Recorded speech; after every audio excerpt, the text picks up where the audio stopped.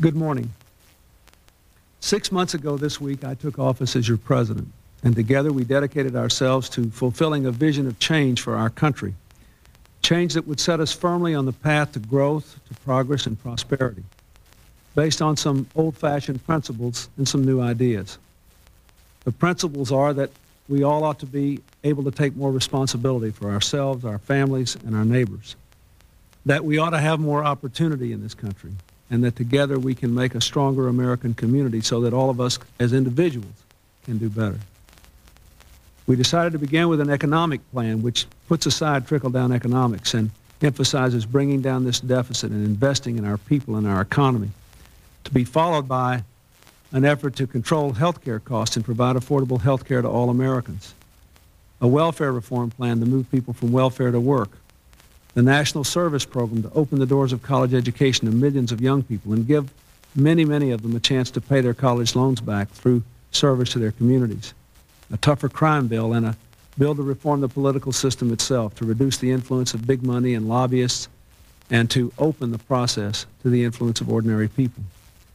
We're making progress on all these efforts, but for the centerpiece, the economic plan, the moment of truth is almost at hand.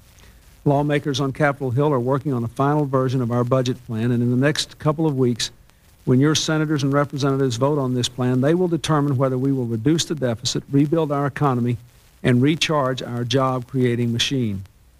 This morning, I want to talk to you again about that plan and the new jobs it will create. This is our historic opportunity for getting our economic house in order. If we pass the plan, we'll be on the way to reducing the deficit by $500 billion over the next 5 years, to putting millions more Americans to work and providing middle-class Americans and businesses with the tools they need to compete and win in the global economy. This plan represents fundamental change, and that's why we're not without our critics in Washington. The problem is that most of what the critics have told you about the plan, that there are no budget cuts, there's no deficit reduction, it's all a big tax increase on the middle class. All those things are absolutely untrue. The fact is, we're cutting $250 billion in spending, and a lot of those spending cuts are not popular. Over 100 of those cuts exceed $100 million each. The second thing is that there are as many spending cuts as tax increases in the plan, and all the cuts and the tax increases will be put into a deficit reduction trust fund, so they can't be touched for any other purpose but bringing down our debt. And another thing you won't hear from the critics of the deficit reduction plan is that 70%, that's right, 70% of the new taxes will be paid by the richest Americans, the 1.2% of us with incomes of $200,000 a year or more. Now, these things are very important, but it's also important what you will have to do if you're a member of the middle class or the working poor. The middle class will be asked to make a contribution, but a very modest one. A family of four with an average income of $50,000 will be asked to pay about $50 a year in an energy tax. That's less than $1 a week to help ensure the future of our children and our grandchildren. Working families with incomes of under $30,000 will be held harmless. And the working poor, for the first time in the history of this country, will be helped through the tax system to move out of poverty. That's right, we'll be able to say for the first time, if you work full-time and you have children in your home, you won't be poor anymore. That's the biggest incentive to ending welfare as we know it that I can imagine. At the same time, this plan helps businesses with special incentives to create new jobs. Over 90% of the small businesses in this country will be eligible for a tax cut if they invest in their businesses to improve their productivity and to make it possible for them to grow. That's right. There is no income tax on over 90% of the small businesses in this country, and all of them will be eligible for a tax reduction if they invest more money in their businesses. There are special incentives to get people to invest in new businesses, to support research and development, to encourage our bigger companies to employ their resources for new plant and equipment so they can hire new people, to revitalize the real estate industry. There is a provision here that in new communication technology alone can create 300,000 jobs in the next 10 years.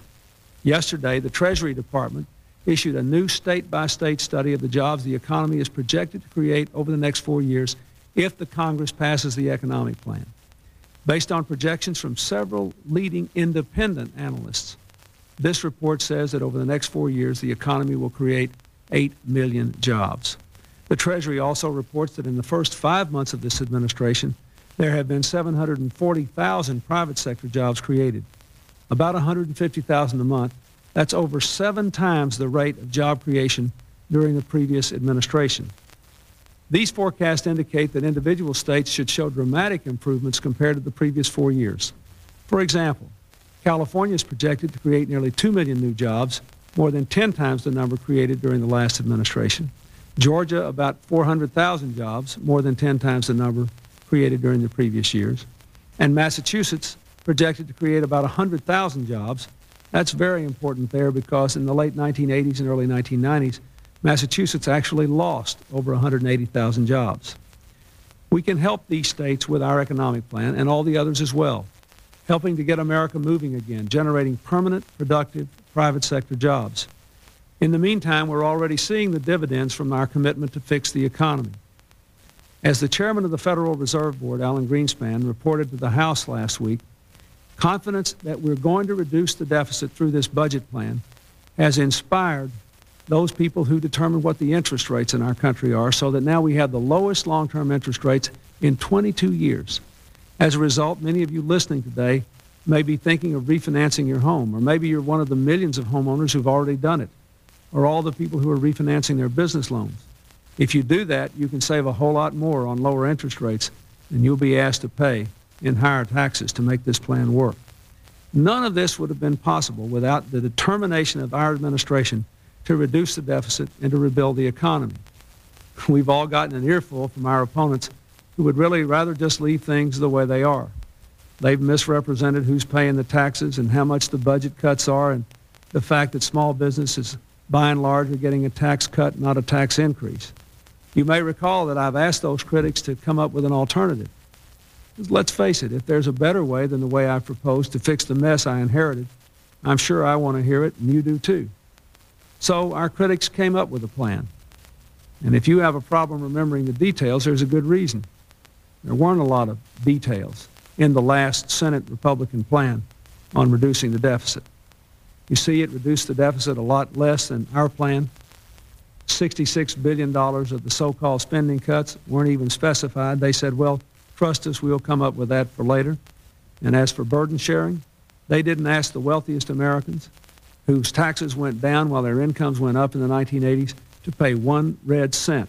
They just wanted to cut more in Medicare for the elderly, in programs for the working poor and the middle class. It was burden shirking, not burden sharing. In sum, our opponent's plan was a rerun of the same old trickle-down economics we tried in the 1980s. We've all seen that movie before. They said, it's spending, stupid. But when they had their chance, when our budget was before the Senate Finance Committee, the Republicans on the committee did not offer 1 red cent in specific spending cuts. Someone once said that the truth is like a torch that glows in the fog. Well, I want that torch to burn brightly, to burn away all the fog that surrounded the debate on this economic program and let the real picture of positive change for America shine through. Make no mistake about it, we're on the verge of doing something historic for our country. It'll be a challenge, but we always welcome a challenge. This week, on the 24th anniversary of the first walk by an American on the moon, we should remember the challenge laid down by President Kennedy.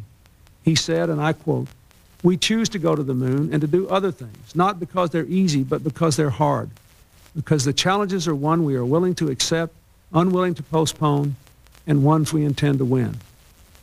We should be willing to accept this challenge, unwilling to postpone it, and let's intend to win.